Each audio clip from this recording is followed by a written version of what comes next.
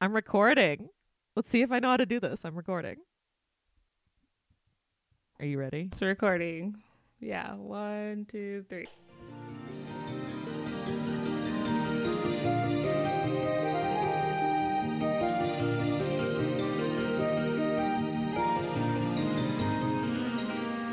Hello, and welcome to the Library Coven, a bi-weekly podcast in which two bookish besties discuss mostly YA fantasy through the lens of intersectional feminist criticism.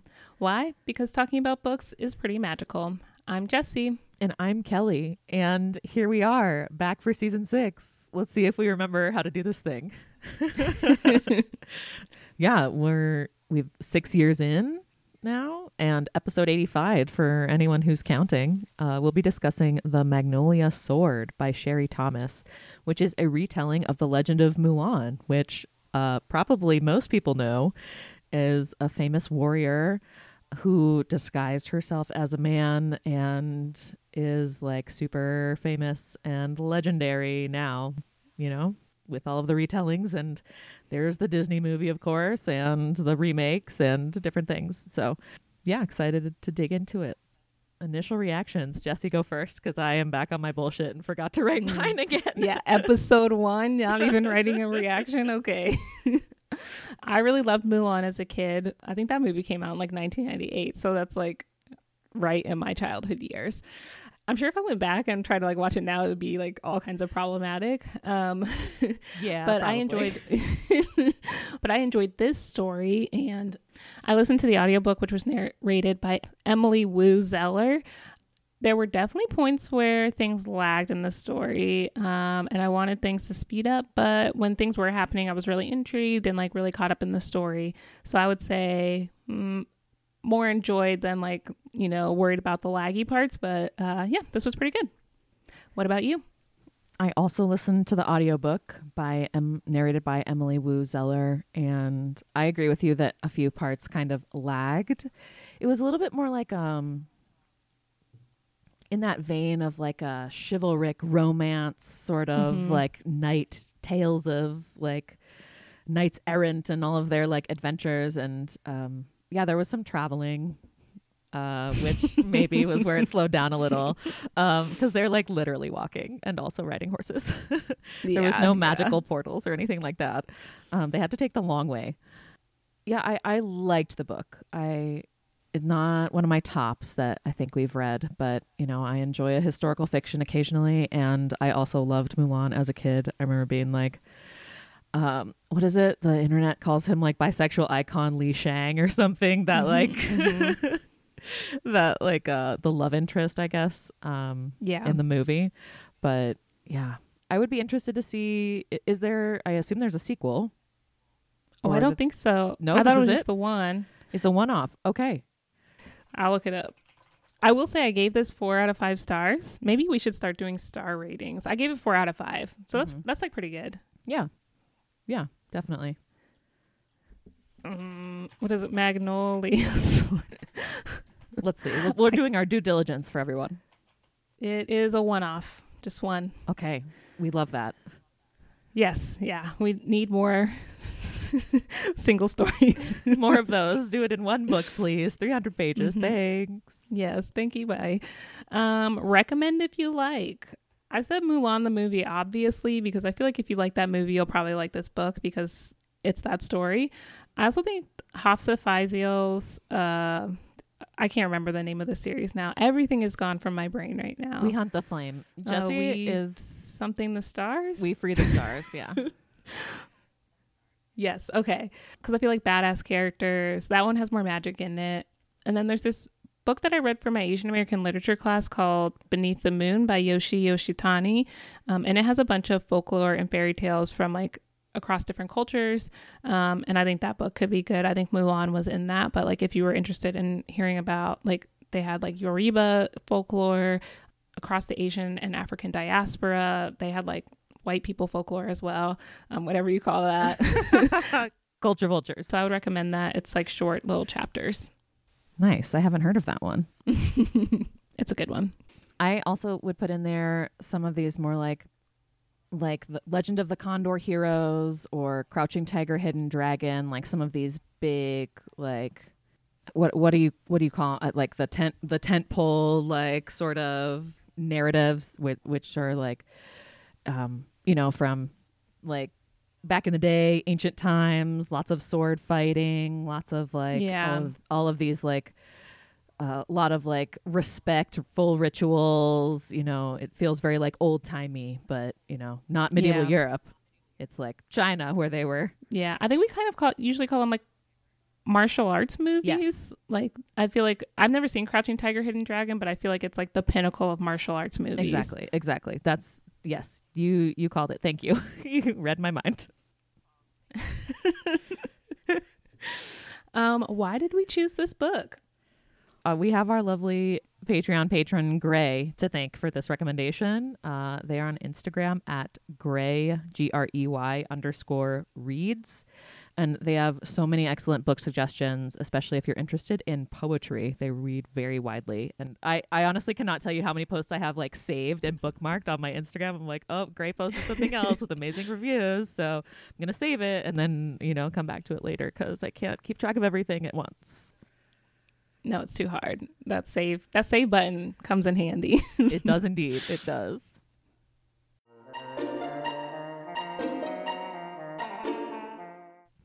Time to talk about world building in Through the Wardrobe. But this book takes place in 484 AD. There's an author's note at the end, which was included in the audiobook, which I appreciated, that talks about all the research the author did to be able to write a book set in this time period. That I found super interesting because Sherry Thomas immigrated from China when she was 13 to the United States. And the author's note kind of talks about how different the food, the clothes, the culture were from like our present day and the culture that she experienced while she lived in China.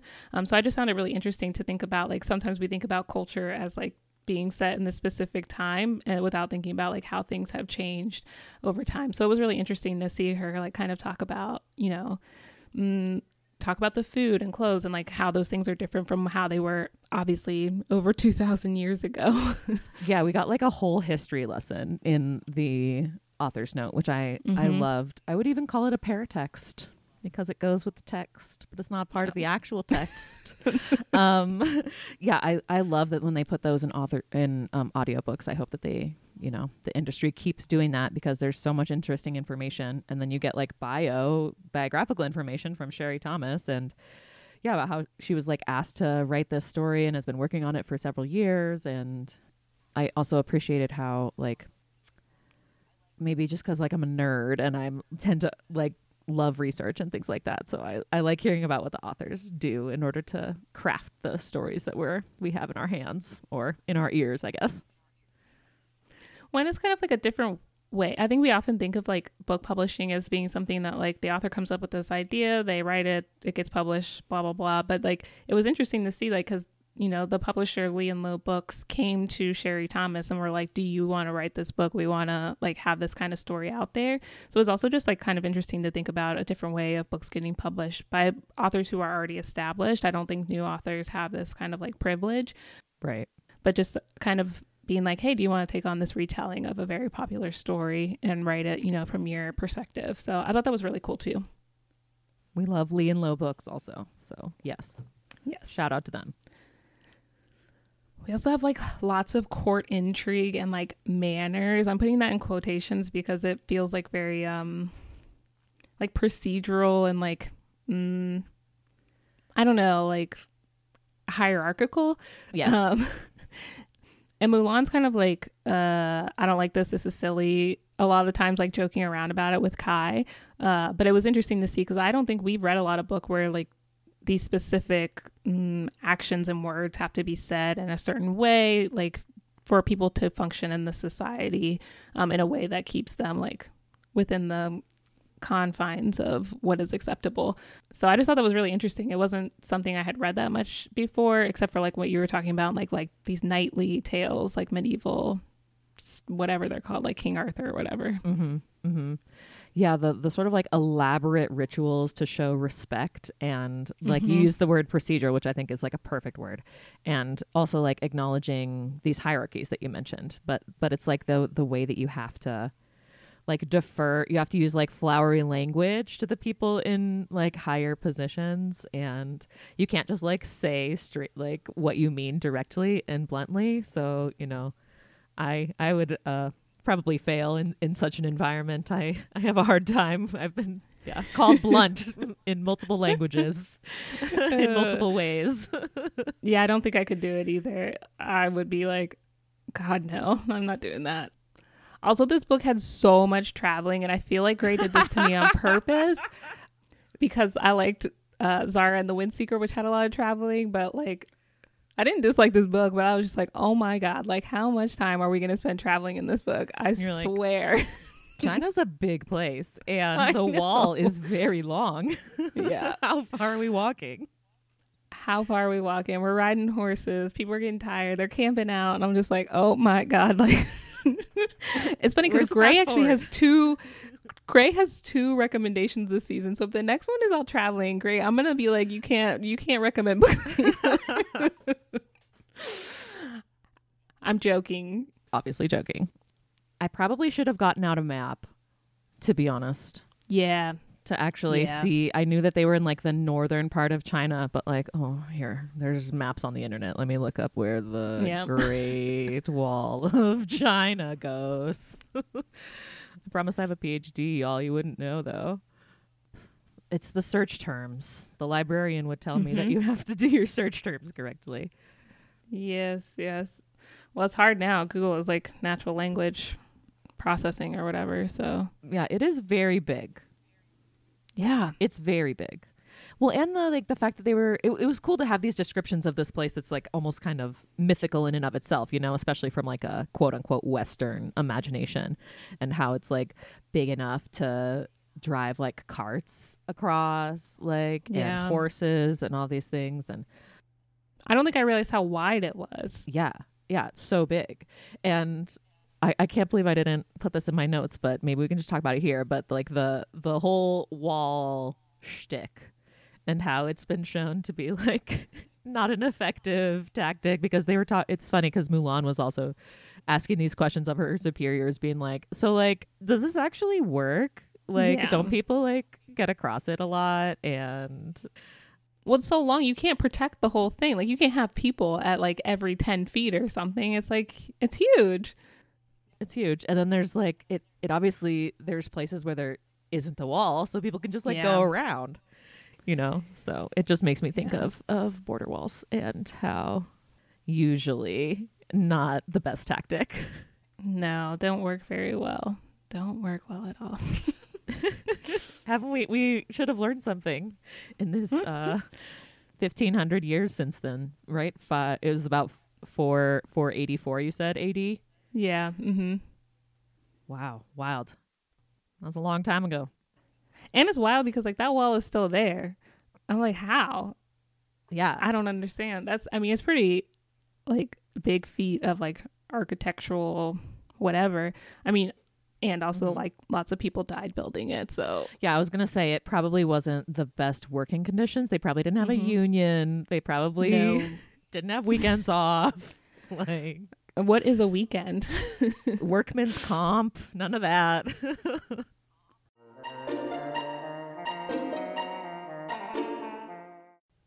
Let's discuss all things magic. Okay, there wasn't like a lot of magic here. I don't understand if the swords are magic, but I think because it's based on like folklore, it kind of falls into fantasy. I don't know. It like toes that line between like fantasy and historical fiction, maybe. Yeah, it is like kind of fuzzy, the line between folklore and fantasy. I think especially because we've read so many like, I don't know, for lack of a better word, high fantasy novels for the show that are like also based in myths and folklore traditions from all over the world. Yeah. But like those stories have large doses of magic and other like fantastical elements. But I don't know, like essentially godly martial arts powers could arguably, you know, fit in that category. But like there's just people who are just hella skilled, you know what I mean? Like, yeah. I think we've got like you said, historical fiction dealing with a figure who like did exist in the past in real life, we think, or pretty sure, and then has been transformed through narrative into like an immortal myth and legend that transcends space-time, which like, I don't know, kind of sounds like magic to me, that whole like process, you know, and how we're talking about it in 2023.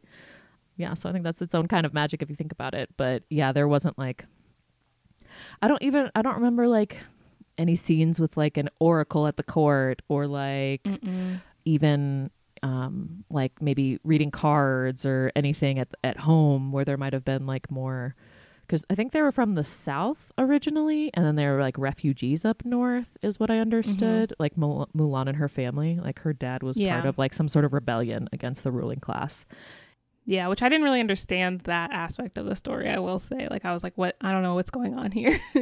But I think it's my fault as like a Westerner, like an American. I was like, oh, I don't know this history. Yeah, we kind of got that info dump, like, what was it, like 2/3 of the way through the book or something like that, when we're figuring out like what actually happened with her dad and Kai's adoptive mom / auntie. And maybe like some of this is like our Western idea of what fairy tale / folklore are, because I feel like we get like lots of like Hans Christian Andersen and like Grimm's fairy tales, which there are like these magical elements to oftentimes, but that's not necessarily going to be the case in like all other cultures, fairy tales, folklore, retellings of real people into like, you know, kind of like you said, like immortal beings almost. So maybe that's on us.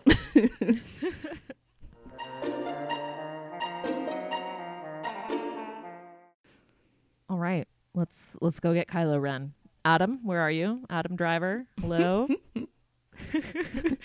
Are you here? Did you see that meme that it was like you walk into the like the romance section of the bookstore and everything has Adam Driver on the cover basically? No, I have not seen that, but I did see him introducing the Austin Grand Prix for F1, and I was like, hello, who are you? What are you doing here? I was like, Ariana, what are you doing here? Where's your lightsaber? Yeah. He does seem to crop up all over the place, and I'm not mad about it. No, we're not mad about that. Unless he turns out to be a douchebag, then I'm like, yeah, actually, I forget about it. Then we'll get mad about it, and then we'll move on. Yeah. So one thing we are mad about is conflict, villains, and good and evil, obviously. So that's what we're talking about. I would put at the top policies of total assimilation, because they talk about that. That was like a big current. That was like what people in the North were debating about doing, like having to change their names and change like the controlling which languages they speak, like in public institutions and at schools, and changing people's customs, probably the way they dress, probably food, probably spiritual things. And just that's in fact genocide, my friends. So any of that erasure, especially on like an institutional level, is like, oh, not great. And I think in the author's note, Sherry Thomas does talk about like how that did actually happen, like with the changing of people's names and language and all those kinds of things, which I didn't know. We don't learn Chinese history in the U.S., or at least like zero, not without probably taking like a college course in it because you're like a history major or, you know, something like that. But I never learned anything about Chinese history. So I had no idea that this had happened.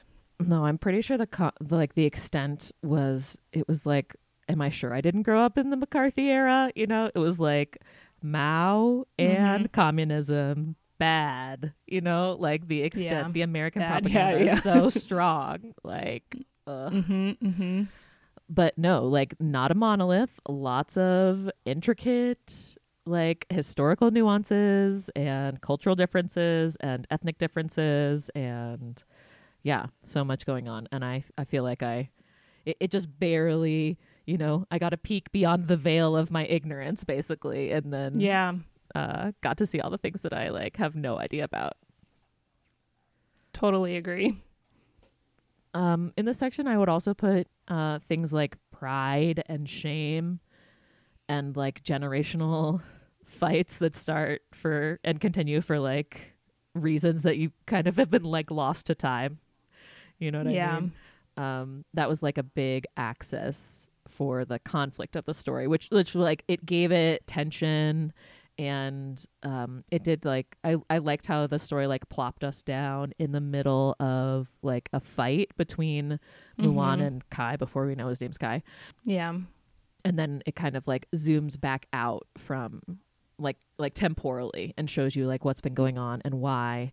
And then I appreciate how these two characters were like, yeah, no, I don't feel it's their game, not ours, basically. And at the end, we're like, we're going to do this the other way. We're going to be clever about it. And maybe I think it kind of like gets to the point how sometimes youth can be further along in their like politics and have actually alchemized some of their emotions and know maybe a little bit more about history than their elders sometimes. Like, I don't want to like put elders down necessarily, but sometimes the youth know sometimes where they it's need to be. Put them in their place. Gen Z, we're counting on you.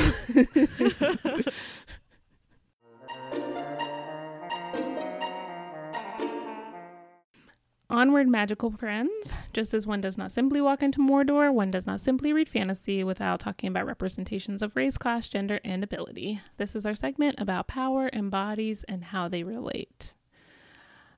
I think we kind of touched on this a little bit about like the hard parts about historical fiction, historical fantasy. And one of the things that like I kind of find difficult is everything seems to like go back to these binaries that we've kind of worked to start breaking down like within our society and like within our, you know, our generation, I'm sure. And it started generations before us, but I think we see like bigger leaps and bounds in our generation. So like binaries between men and women, or in this case, sons and daughters, ability versus disability, barbarians versus civilized. And that kind of came up a lot in this book. And we kind of see like Mulan like working through this, but there was still a lot like there. And I think it can be hard in historical works to like give it these like anachronistic views on these things, but at the same time not like perpetuate them. So this was like a little bit of a struggle for me reading something like historically based. And maybe that's why I don't really read historical fiction very often. But yeah, I don't know. This was just kind of like a sore spot for me a little bit. Like a little record scratch whenever it would come up. Yeah. I'm really glad that you brought this up. This is very astute, I would say. Yes, completely.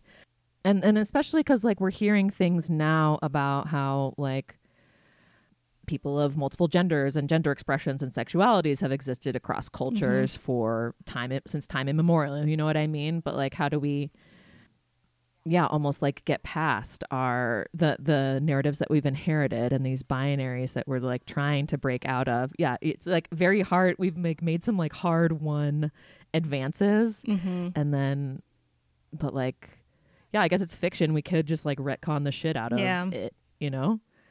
Especially with like the things we're learning now. Yeah, and I think we often see that in the stuff that we're reading when it takes place in like undetermined time, where they kind of like just change those things, and maybe that feels like more difficult with like a real person. I don't know. I appreciated how you brought up the like by barbarians and civilized, this like dichotomy, is because it's definitely one of the like core, I don't know, like gravitational pulls, I think, of like the narrative. And one of the things that came up like that's kind of like a case in point is the whole question of written and oral traditions. And so text-based systems, not just by like the antagonist, shall we say, in the novel, but, you know, I don't know, anthropologists and academics and, you know, just like people who are, you know, racist, because we all are, because that's the water that we're like grown up in or whatever. But like, because these people like experts or whatever used to use like verbal expression, like cast that as like primitive or lacking, whereas cultures that have like text-based systems are better or more advanced. And I just did a little, I've been like listening to some audiobooks that are talking about like inherited narratives of productivity and things like that. And I think I was reading Celeste Headley's Do Nothing. And it talked about like this like contrast between written and oral and how one gets cast as like more advanced and one is like quote unquote primitive. But So I did a little research, as I do, and the oldest writing systems that we know about are from about 3000 to 3400 BCE, and that's like the cuneiform script of the Sumerians in Mesopotamia. Egyptian hieroglyphics were around the same time, so that's about 5,000 years ago. And in China, writing developed independently via these divination tools called oracle bones, which are exactly like they sound like. It would like be symbols carved into the bones, and they would be used in like divination rituals. And that was around 1000 BC, so like 3000-ish years ago. And I'll include some like links in the show notes. I'll cite my sources, of course. But like, so you're thinking like 3,000 to 5,000 years ago is writing, okay? And then by contrast, oral traditions have existed for like tens of thousands of years. Like there's a reason why mnemonic devices work, why people can, memorize all these sorts of like songs and epic poetry used to be recited from memory. You know what I mean? Like indigenous communities the world over have been using oral traditions like successfully for a long ass time. Yeah. And it's like it's very colonizer to and like imperialist to be like, actually that technology that and traditions you've been using for like a long time aren't as good as like this new printing press I have over here. You know what I mean? I mean, that's anachronistic because the printing press was, 1,000 years after this story was written, but you know what I mean? But yeah. Yeah, and I think this also even comes up. It's interesting because you brought up like the oral versus written traditions, but we also see like this like racist notion happening between like alphabetic languages and symbolic languages, where there was lots of research around the fact that like symbolic languages were like not as good as like the alphabetic ones, and it's just not based in anything. And there's actually like lots of studies that show like people read the same whether they read alphabetic or symbolic languages. But it's funny to see like how we just backtrack, like what's the next thing we can do to make certain people seem like they're not as good as other people. Like we always seem to find a way. Yeah, you're right. You just kick it. So it sounds like it's just like a shitty imperialist racist move. Yes. To be doing that. Yep. Racism all the way down. It's interesting because we have like this very like heteronormative couple, Kai and Mulan, in the story, but we also have like this like little thing that keeps cropping up in like the background of the stories, where like about these soldiers who are all men like hooking up while they're like away on their like wars. I'm doing a little dance. I don't know why. You are. Yes. The wrist is out. Yeah. I'm just like, they're little wars. They're like, they're little side quests or whatever. Side quest. I don't know. But it was just funny to me that this keeps coming up, because I think we also like, I think some people think of like queerness as something that is like new. Nobody did this before. Like this is like a product of the times. And I'm like, this has been like going on for so long. Are you joking right now? Like people have been horny for like ever, guys. And if you put a bunch of men together and there are no women around, this is what happens. So it is funny to think that like we just have like these very heteronormative ideas, especially I think of like soldiers, and I think it's just wrong,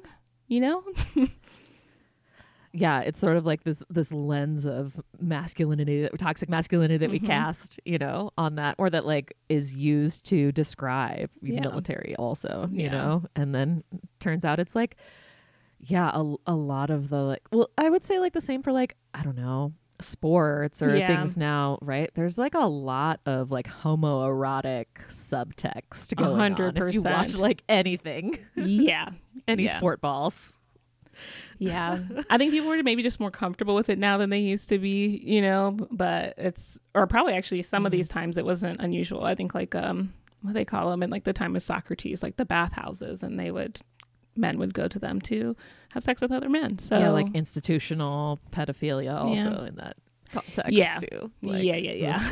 But I shouldn't have brought that up, because there's the whole the whole grooming, and oh my God, I've taken us down a rabbit hole that I didn't want to take us to. But you're right, the whole the veneer of the hetero like sexual culture, but like underneath it all, everyone is like, there's a lot of like queer cultures going on, like a lot, depending on the context, right? Well, One, like sexuality is a spectrum. Like maybe you end up with certain kinds of people in the end, but that doesn't mean that was necessarily what was always going to happen, or that you can't be attracted to people who don't align with the person who ends up being like you end up being like sexually interested in or whatever. So I think like nowadays people are much more comfortable with that idea that like, oh, like a straight man can talk about like another man and be like, yeah, that guy is good looking, whatever. I don't want to have sex with him, but like, that's fine. Or they can be like, yeah, I would totally have sex with that guy. Like, that's fine too. So I think people are just like more comfortable in their sexuality now than maybe they were before. But I just thought it was funny that this came up in this like very heteronormative relationship in this book. Yes. And then also I thought it was interesting how it was the like the tracker who is like coded as, well, I get gay, queer, I don't know what they would call themselves, this imaginary character. But he was the one who clocked her as being a woman. Whereas all of these other like straight guys, for lack of a better word, like didn't notice anything. Yeah, it's like the tracker and then like Kai funny. knew the whole time. Right, exactly.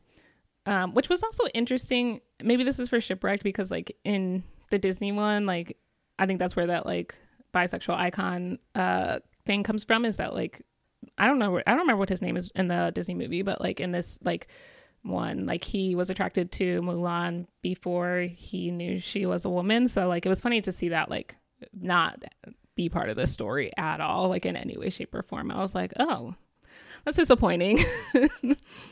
It was, yeah, because like the gender fuckery was like that was an interesting part, right? Yeah. In the movie, and how that like added to the like the romantic attraction or whatever. Yeah. I guess this kind of segues to the next point that you wrote in the notes. Yes. Okay, so this story has like a lot of cultural expectations of women in it, and we kind of see like Mulan like pushing the boundaries of those as she's pretending to meet a man. So she is like kind of living in these two worlds, and she's kind of given up her life as a woman in a way because of like what her dad wants for her, which we'll get into that later a little bit. But also, yeah, like her dad kind of made her. Yeah, was, I was like, excuse me? But we do see it like come out in different situations with like the way she interacts with her dad, or like the way she interacts with like different people depending on how she's presenting at the time.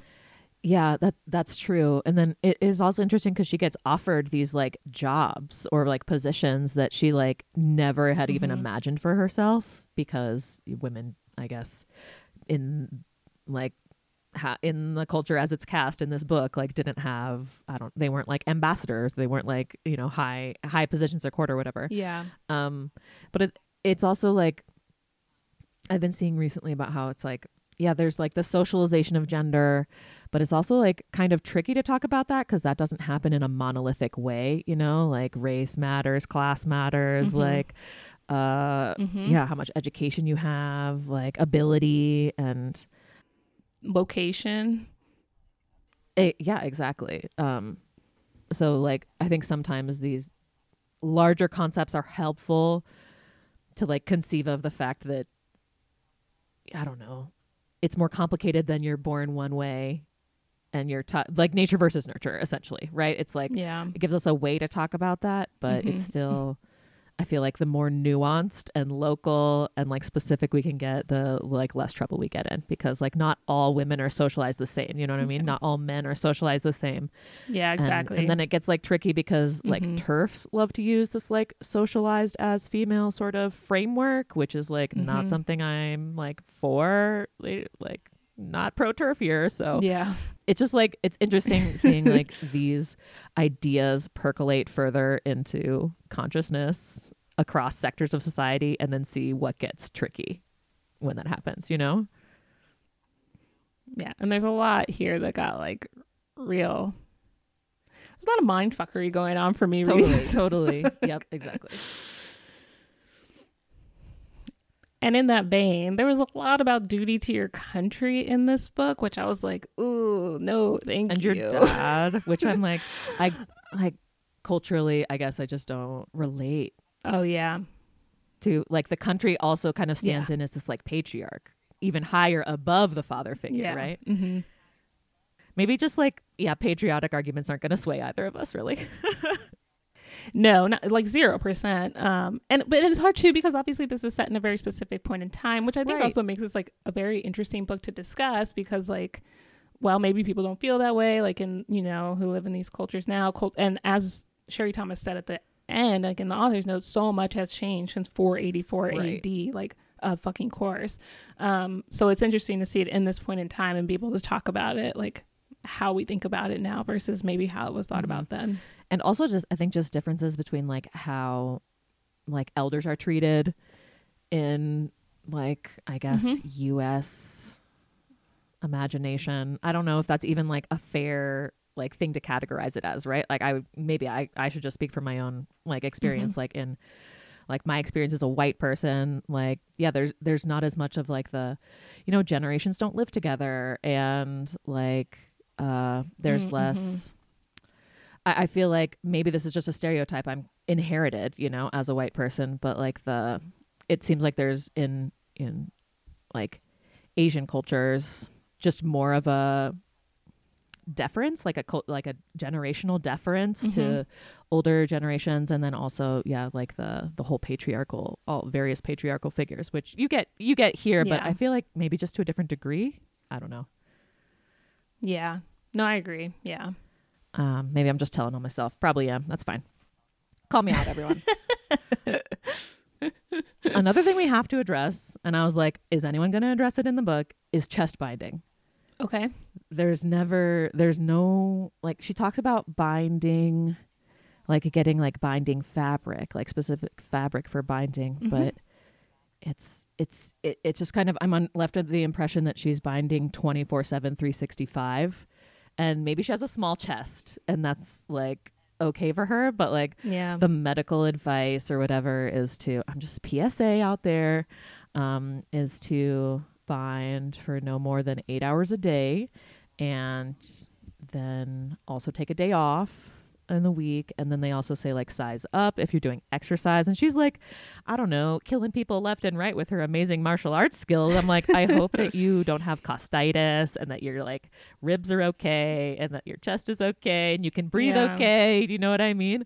But I feel like there's like this mythology around like the fact that you can, like, people back in the day who were passing or whatever were just like binding all the time. Maybe they were, and maybe they did have all these like body issues, but like speaking from experience, it's not that comfortable to be doing this all day, every day. You know what I mean? And not safe. Exactly. So I just thought that was like, I wonder if like maybe a sensitivity reader who is trans, who like has experience with chest binding, could maybe have just like added a little sprinkle of nuance that would have just showed maybe just a little bit more knowledge about the topic. Yeah, and I think it's hard too because I think like this has become like such a part of the folklore. Like we even see it in like the Disney movie. And I'm talking about the animated movie. I haven't seen the live action one yet, but I wonder if like kind of like as the author, she might not have looked up like what the procedures were, like what is actually safe, and like how do we talk about chest binding in our current time, to know that like, oh, she probably couldn't do this like 24/7, which I'm like, that is just one quick Google search away. Yeah, that's fair. Well, and then all the and it is like a historical figure, so I assume like was maybe doing this, but maybe there was also like multiple layers of clothes so that you like wouldn't get clocked or whatever. And because also they say don't, like nowadays, right? Like you shouldn't bind with an ace bandage, you shouldn't bind with like duct tape, obviously. Oh my god, it would hurt so bad to take off. Trans tape is something I've used that's, also works well, but you have to like, the adhesive is super like strong, so you have to make sure you take it off the right way or else you're going to damage your skin. And it's just like not as easy as I wrap myself up like a little burrito in some fabric and all of a sudden I'm flat and pass as a man. You know what I mean? Like, yeah, exactly. So anyway, thanks for taking some time about that.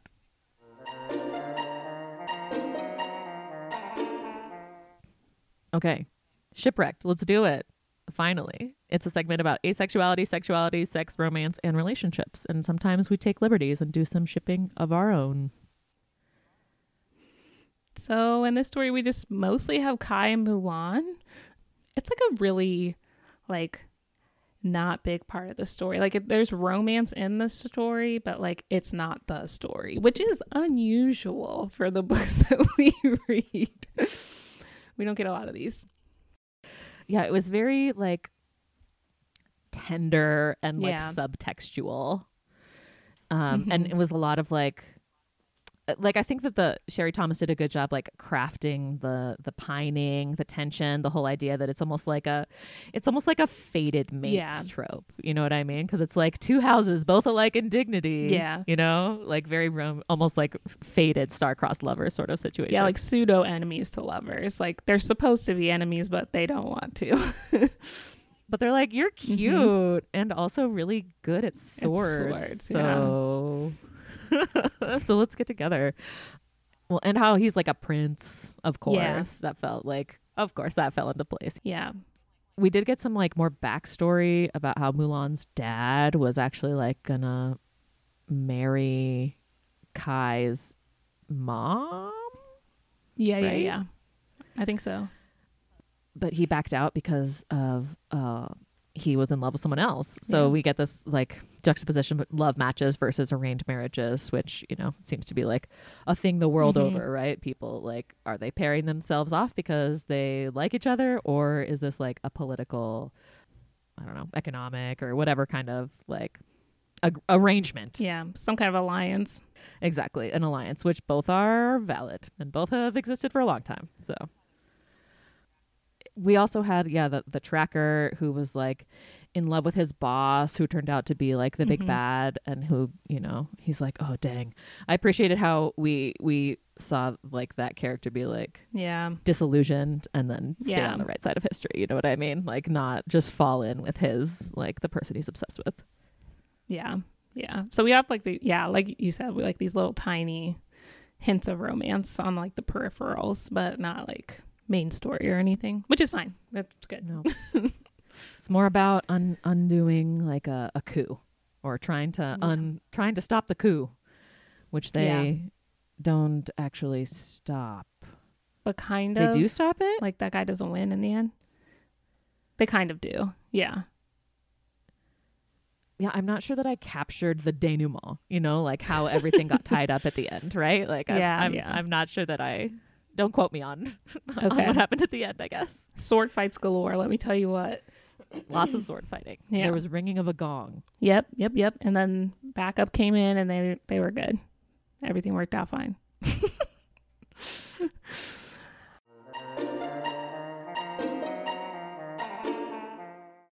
Now we're going to talk about writing style, narration, characterization, plot structure, and basically whatever else comes to mind, and kill your darlings.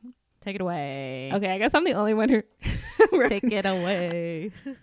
There was like this line, I think like Mulan like thinks it or somebody says it. It's hard for me to keep track of who says what when I'm listening to the audiobook, like when I'm writing things down. But this line really stuck out to me in thinking about like who gets to tell the stories of how things happened. And in this book, we're talking about how some of the cultures within China had less of an emphasis on writing. You didn't say what the line was. Oh, language is history. Okay, yeah. Oh, okay. So this emphasis on writing and how that affected other places, thought about them, because everything people knew came from the outsiders. And I think we see this a lot in a U.S. context where stories and histories that are told orally don't always make it to the majority of people. So we end up with like a history that is told from a perspective, and then usually that is the perspective of like the conqueror. And we kind of just like, we touched on this earlier, but I think it lends itself really well to talking about like who gets to tell the history of their own people, or like of a people. And normally, like especially within education, we get like the people who conquered are the ones who get to tell like the histories of everyone. And we don't really get those like outside or like those insider perspectives from the people who are like living through a thing. Yeah. And that it's another like reason why the whole like policies of assimilation that try to take language away are so pernicious, right? Because like so much of this memory is, you know, is like cultural and collective memory is transmitted through language. And there's like, you can, the whole concept of like things that you can express in certain languages that you can't in others, like untranslatable feelings, but that are just like so perfectly encapsulated. The one I'm thinking about is obviously a European example because like, Like the idea of Schadenfreude and like the Hygge and, you know, various things that are like untranslatable, but that like have a lot of meaning. Yeah. And then when you erase an entire cultural, like an entire language, like so much of that is lost. Yeah. Agreed.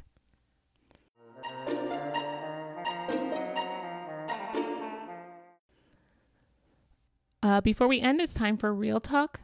Okay, yeah. No, it's fine. It's fine.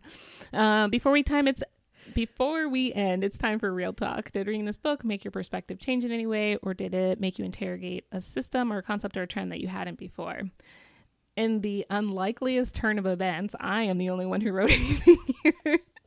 I read what you wrote and I'm like, dang, she is killing it this first episode. What you wrote here is making me think differently. So I'm excited. Take it away. Okay, so I feel like we had a lot of stories in fantasy of girls pretending to be boys in order to accomplish something, like we did in this story. And I don't really know how to feel about this. So I tried to look and see if there were others who came away with like feelings about this trope, but couldn't find anything like specific. I think this trope is meant to show that girls are just as capable of things that are considered masculine as boys are. And I totally get that. But for some reason, the use of it as a trope feels like it could be perceived as transphobic. Like it's saying something about like pretending, quote unquote, to be a gender other than the one you were assigned at birth. And I defer to trans and non-binary folks on this one because I'm not part of that group. But I don't know, like, this is so much a part of the story of Mulan, and I understand why it would be difficult to change it. But I'm not sure it's like sensitive to the lived reality of some folks and the prejudices they face, especially like around concepts of like pretending or like, you know what I mean? So like for me, I don't know how to feel about this trope. I understand why it was used in this story, but I don't know. It feels like a little uncomfortable to me. Yeah. Let's spend some time with this. Let's dig in, because I'm really glad you brought this up, because yeah, it does get it's like a little bit of like I said earlier, like a record scratch moment when it's being used like across a bunch of different series. Like I completely agree. It's not adding this story in particular, but more like what happens when people use this trope when it's not like necessitated by the historical narrative that you're telling. And it's also interesting because we don't see a lot of stories about how of boys who need to dress up as girls in order to get some things done, you know, like that would be maybe an interesting way of challenging our preconceptions. But yeah, it's very, very common trope. It's all over. The context I'm most familiar with is Europe, just because of my education, but like it's all over Spanish plays in the 1600s. It's all over British plays in the 1600s. You know, it's like this trope is all over and it's carried through for sure. And I think it's like making comments about like how patriarchy is bad and like it doesn't, like gender roles are bad, you know? Yeah, I guess I'm having a similarly hard time. Like I'm circling around the thing. Like I'm having a hard time pinpointing what exactly rubs me the wrong way about it, you know? Well, I think like when initially I'm like, I don't know, like this is part of the, you know, like it's just a trope, like, but I think the part of it that feels harmful to me is that there's like this rhetoric around like trans and non-binary people like pretending to be the gender other than they were assigned at birth. And I think, you know, I don't believe that to be true. So like, I don't think people are pretending. And so for people to pretend to be something other than the gender, you know, like for Mulan is in this example to pretend to be a boy to get something that she wants. And because that rhetoric is used against trans and non-binary people and particularly against trans women, especially when we come to like discussions about like who gets to use what bathrooms, like this idea of using it for pretend feels like harmful in so much as like we don't have like a juxtaposition of this with somebody in the story included who is trans or non-binary who can like provide a real look at someone who actually isn't the gender they were assigned at birth. You know what I mean? So for me, I'm just like, I don't know. There's just like this tension there where I'm just like, I don't know. It feels wrong, but I'm not part of that group, so I can't actually like, so I'm like, I don't know if other people feel this way. And I try to look it up. And there were some people who are like, as a trans or non-binary person, I don't like this trope. They weren't talking about this book in particular. But it was also really hard to like look up, because then when you look it up, all that comes up is like, oh, here are books with this trope. I would imagine that if like a trans person took on this trope, maybe it would be interesting, right? Or maybe they could do it in a way that like is groundbreaking, right? Or like what would happen if like a trans masked person who had experience in binding, is talking about like a character who has to do chest binding, but yeah, then it does, the whole pretending thing, because like all gender's a drag, folks. Yeah, especially like you can't win when it's like you're living your life as a woman, but people keep coming back to like biological sex as like a category that that matters, as if like intersex people didn't exist and hadn't existed for literally ever. It's not as easy as like black and white M or F. Those sort of boxes really suck. And I think also, to me, I'm like, where's the story of someone like dressing against the gender they were, is that the right term? Sex they were assigned at birth? No, gender they were assigned at birth. But then realizing like that's who they are. Like I don't see those stories. And I think that would like be quite meaningful to someone, to like, especially young people, to see like these stories where like people are like, oh, you know what, I didn't realize, or like I always had these feelings, but like actually like stepping out of like what the world wants me to do made me realize like, oh, I'm doing this for other people and not for myself. So like I feel like that might be a way that like those stories could be told, but like it's like the pretending aspect that like kind of just like rubbed me the wrong way. Yeah, and also like the imperative like to pass, and how all these things are done to then like maybe subconsciously like reinforce a binary, that like their very performance is like sticking a spoke through this wheel, you know what I mean? But like exactly, it would be interesting if there are characters that like did that their goal wasn't to pass necessarily, and then imagining different societies or different places where all sorts of kinds of gender expression are accepted, which I get like a historical fiction that maybe wasn't the point of this, but it is also like fiction, and like we have as much we like honestly we probably project as much as we know about these sorts of time periods, right? Exactly. So it's a difficult one, but I just I feel like I couldn't go through the episode and just like not mention how, it just felt kind of like icky, It's a little complicated. Yeah, for sure. Who would have thought? Nuance. What? Who would have thought? It's like our brand.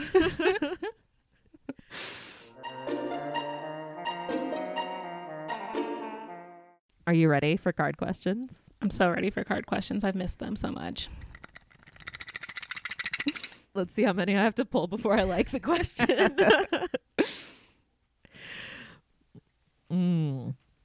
Oh, this is a good one. How much power do the characters have to change their world? Apparently a shit ton. Apparently a lot. Yeah, they did it. It happened. They did the thing, but they're like changing it in order so that it like maintains the status quo. Yeah. So I'm kind of like, which is like, as a bit of a radical. It's not like my favorite, but like, it is how the story went. Yeah. Like I would say they have a ton of power to change their like generational like trauma lineages, right? When they're like, so it ran in the family until it ran into me. Yeah. Yes. I heard that somewhere. Sorry, I can't credit my source. It's okay. Okay. These are good questions. What does this book have to say about intimacy? Oh.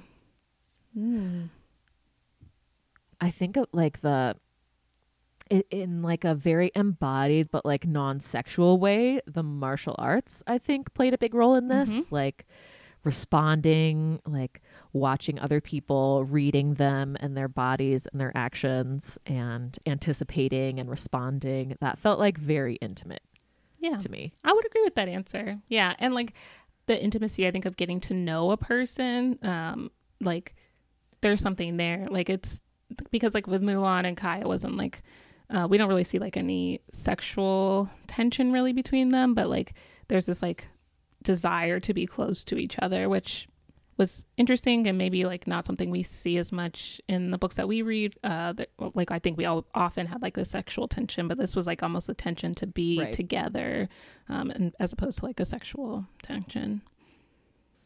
It was almost like romantic, but ace a little bit. Yeah. In some way. There we go. Yeah. You want to do one more? Let's do one more. How do the people in this story comfort themselves and others? Where have these questions been for the past however long we've been doing them? Comforting themselves and others. Like I did like some of those little group dynamics when they struck out on their own beyond the wall, and the like Kai's secret brother or something, secret cousin, I don't know. They were like helping each other out in the wilderness, you know, taking care of each other, which I thought was good. But I don't know, there wasn't a lot of like emotional intimacy in the novel. No, like not in that way. Yeah, no, I would agree with that. They're fighting. They're all in they're all in fight response. They're not processing their traumas yet.